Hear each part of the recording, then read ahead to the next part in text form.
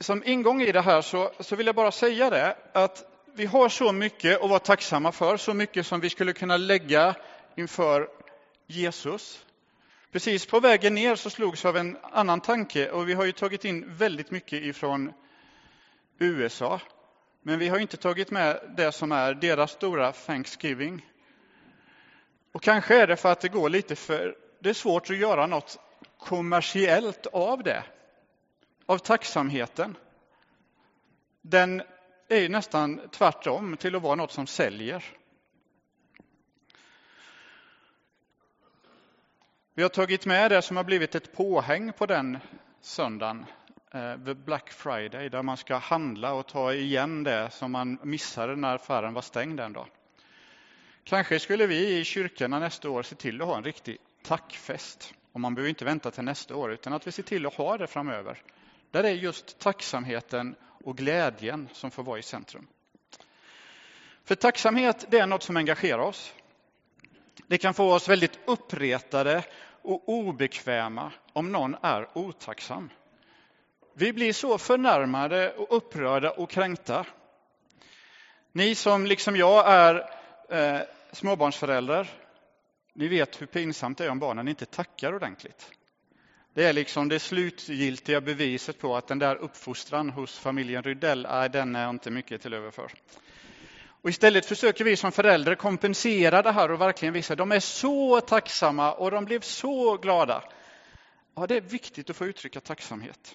Det är trevligt och artigt och det är en god sed och det är vett och etikett. Ändå så bryter vi mot det gång på gång. Det är faktiskt stor risk att du har varit otacksam idag.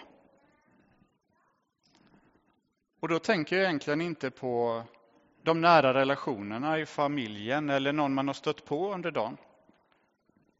Jag tänker på Gud. Vi börjar lite vardagsnära och nu ska vi se om det funkar med PowerPoints här istället.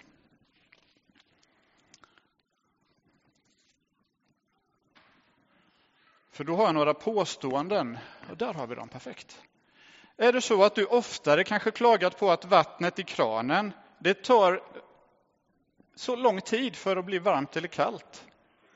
Snarare än att du har stannat upp och bara fascinerats över att det kommer friskt vatten varje dag så fort du vrider på kranen. Är det lättare att klaga på det där berget av disk, kladdiga tallrikar och hur det ser ut runt omkring bordet när man ätit en måltid? Snarare än att ha förundrats över att det aldrig har fattats mat att ställa på bordet. Det är lätt att störa sig på kaoset i tvättstugan. På all smutstvätt. Men lika ofta kanske man inte stannar upp och faktiskt tänker att mina barn har aldrig behövt frysa. De har alltid haft kläder att ta på sig. När vi står i affären och tycker att 3-4 personer framför mig är lite skandal. Ska jag behöva stå här och köa? Men jag har inte slagits av de överfyllda hyllorna som jag har gått förbi. Och det där går att tänka på område efter område. Med tåg och bussar och bil och trafik. Hus och trädgård. Arbete, sjukvård och skola. Är allt bra? Nej, det är det inte. Det har vi verkligen fått höra de senaste veckorna och månaderna. Så är det. Men det är inte samma sak som att inte vara tacksam. Tänker vi efter så tror jag det är ytterst sällan som det finns anledning att klaga mer än att tacka. Och det är viktigt tycker jag att påminna sig om i de här dagarna. Det är så oerhört många mer anledningar att tacka.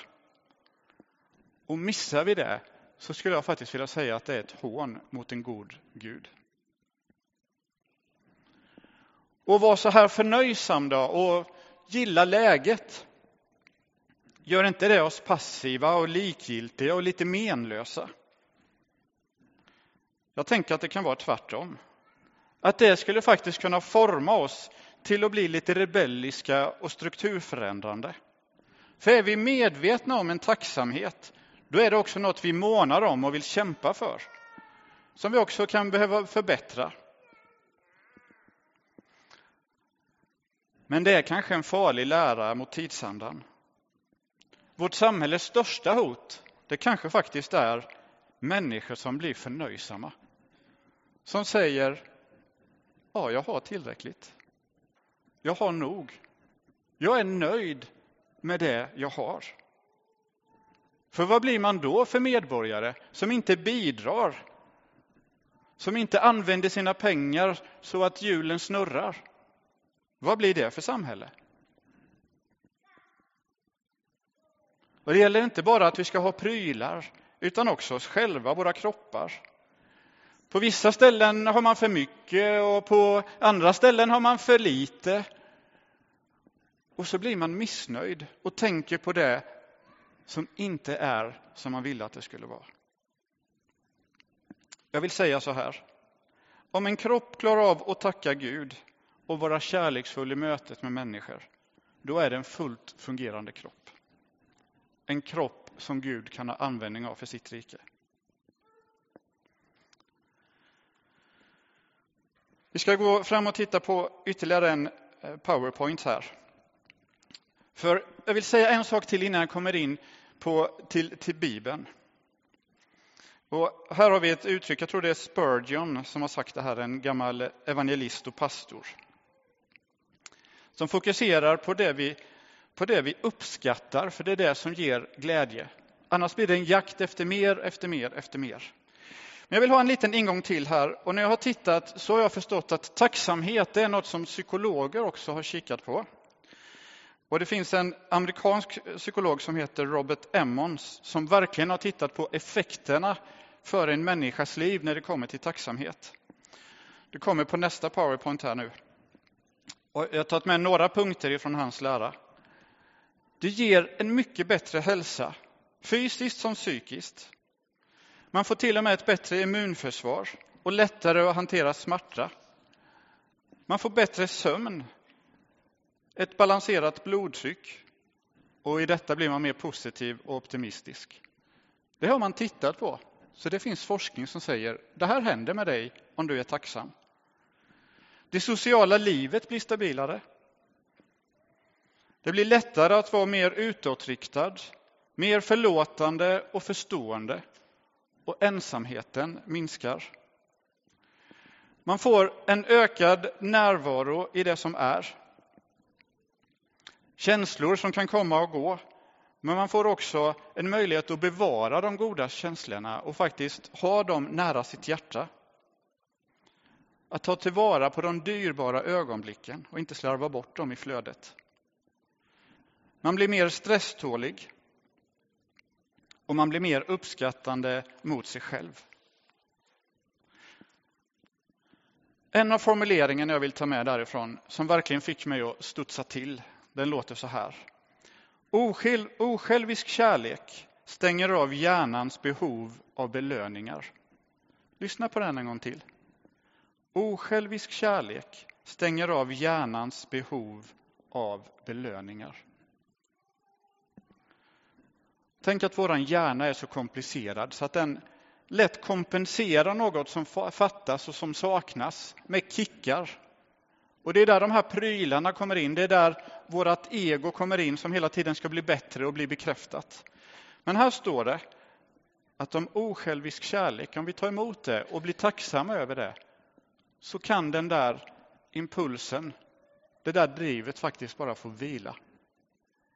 Och det tror jag är en frid som våra kroppar och vårat tid behöver.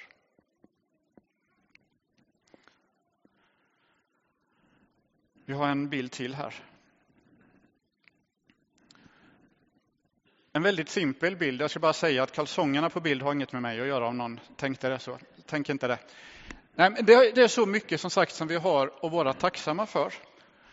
Och jag är inte duktig på hebreiska, men när jag läste på till den här så förstod jag att uttrycket jadda, som betyder tacka, det kommer av ordet jad, hand.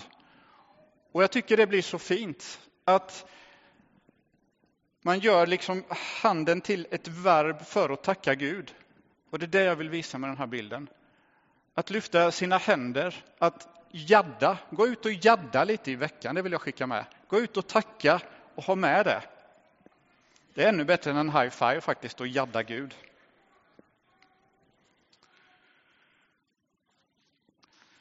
Det sista jag vill ta med är från Robert Emmons, som han har tittat på i sin forskning.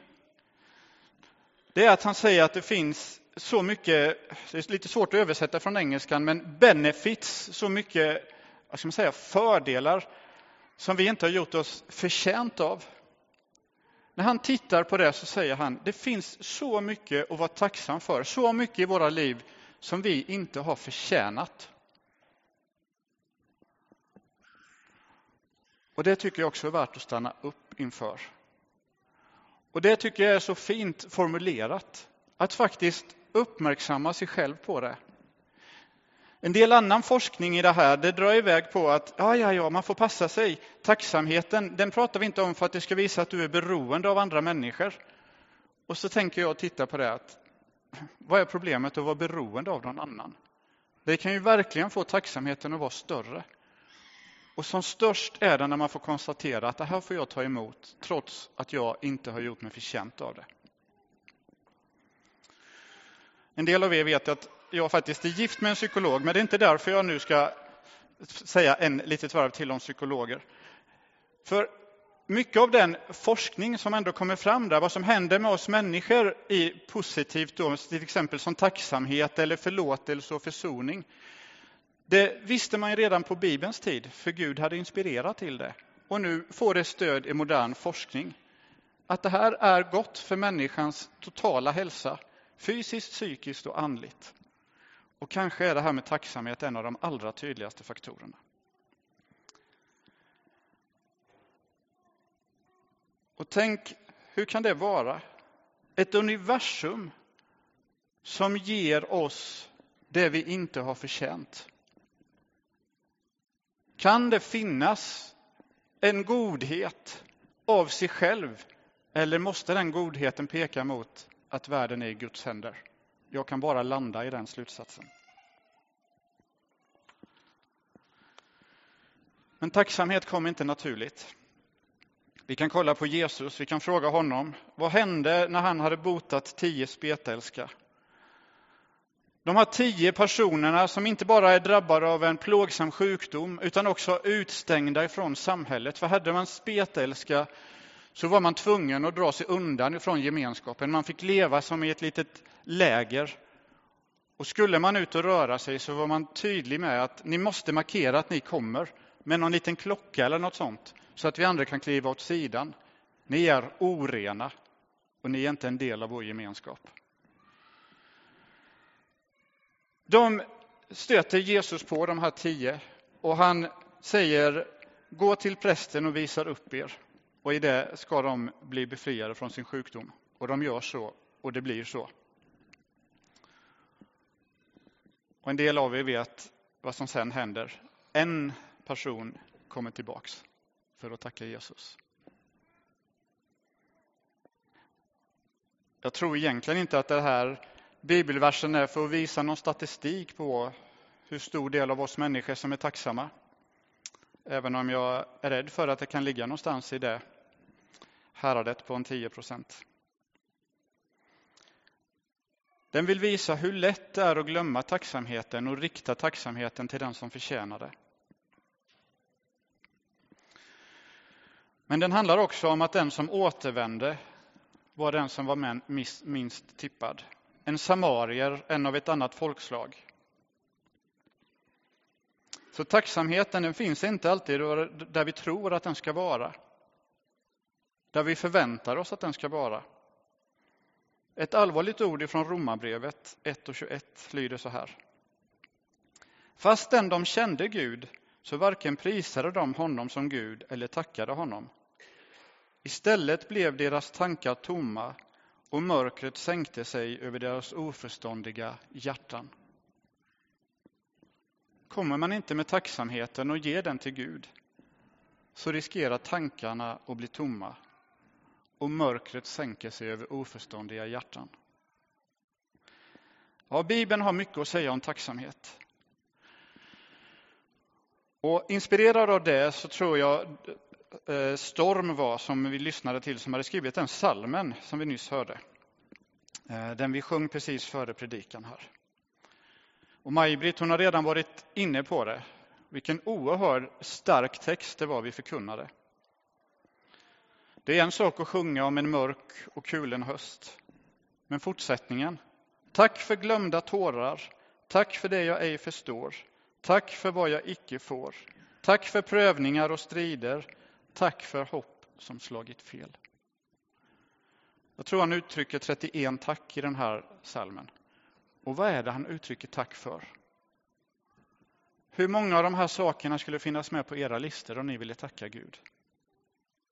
Prövningar, det jag inte förstår, det jag inte får, uteblivet hopp, smärta och lidande. Jag vet ärligt talat inte om alla kände att man kunde sjunga med i alla verser. Och jag kan ha förståelse för om man kände det här orkar inte jag sjunga. Det här orkar inte jag innesluta i ett tack. Som avslutning på predikan vill jag försöka ta med, för jag tycker också den är svår. Men jag vill försöka ta med och ge ett bibliskt perspektiv hur man kan skriva en sån sång och hur man kan sjunga en sån sång. När man firar mässa, alltså när man firar nattvarden, så är det traditionellt sett ett ord på den som heter eukaristi, tacksägelse. Så någonstans finns det en grundförutsättning att vara kyrka och vara en efterföljare till Jesus, och det är att bekänna tacket.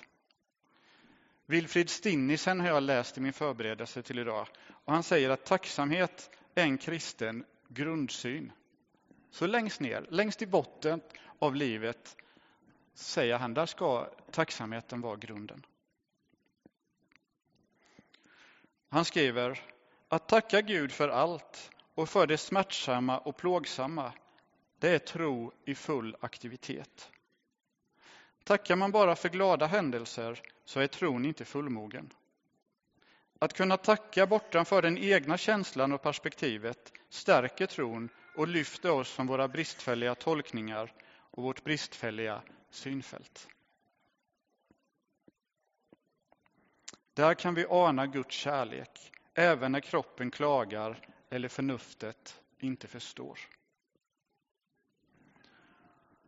Och han stannar ju inte där, utan han pekar vidare framåt sen. Och förklarar att tacket, det handlar absolut inte om att finna sig i den rådande situationen. Tacksägelsen är en motvikt mot det nuläge som är. Tacket gör man för att också veta och påminna sig om det finns något mer. Något som redan håller på att växa fram. Den här situationen, hur mörk och stängd den än känns, är inte slutstationen. En del av de här sakerna som han diktar om i den här versen Storm, det tror jag också han behövde göra i backspegeln. Med ett annat perspektiv. Absolut tror jag att det var så. Språket i den här sången för oss över i Bibelns stora sång- och bönebok, Psaltaren. Där klagan och förtvivlan, som man verkligen kan sätta ord på och verkligen kan ta ut svängarna i, övergår i ett tack. Så efter att man har frågat Gud, var är du någonstans? Efter att man har frågat Gud, varför är du tyst? Varför har du övergivit mig? Varför står mina fiender så starka emot mig? Så avslutas de bönerna med, tack, jag vet att du kommer gripa in. Tack, jag vet att du kommer handla, eller att allt är i dina händer. Och det tacket kommer när man vet och har den tilliten. I början så talade jag om otacksamhet som ett hån emot Guds godhet. Och det gällde för mig det exemplet i det som vi tar för givet, det vi glömmer bort, där vi blir slarviga. Att inte kunna uttrycka tacksamhet just idag och just nu tänker jag inte alls är ett hån emot Gud. För det gäller inte i de här svåra situationerna och lidandet och kampen. För här handlar det inte om att vara bortskämd eller självupptagen, utan att vara bruten och slagen av livet.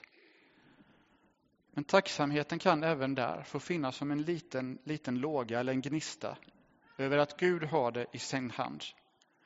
Att han kommer ta den här situationen till något annat. Och någonstans landar allt det här i den bönen vi uttrycker i Fader vår. ske din vilja.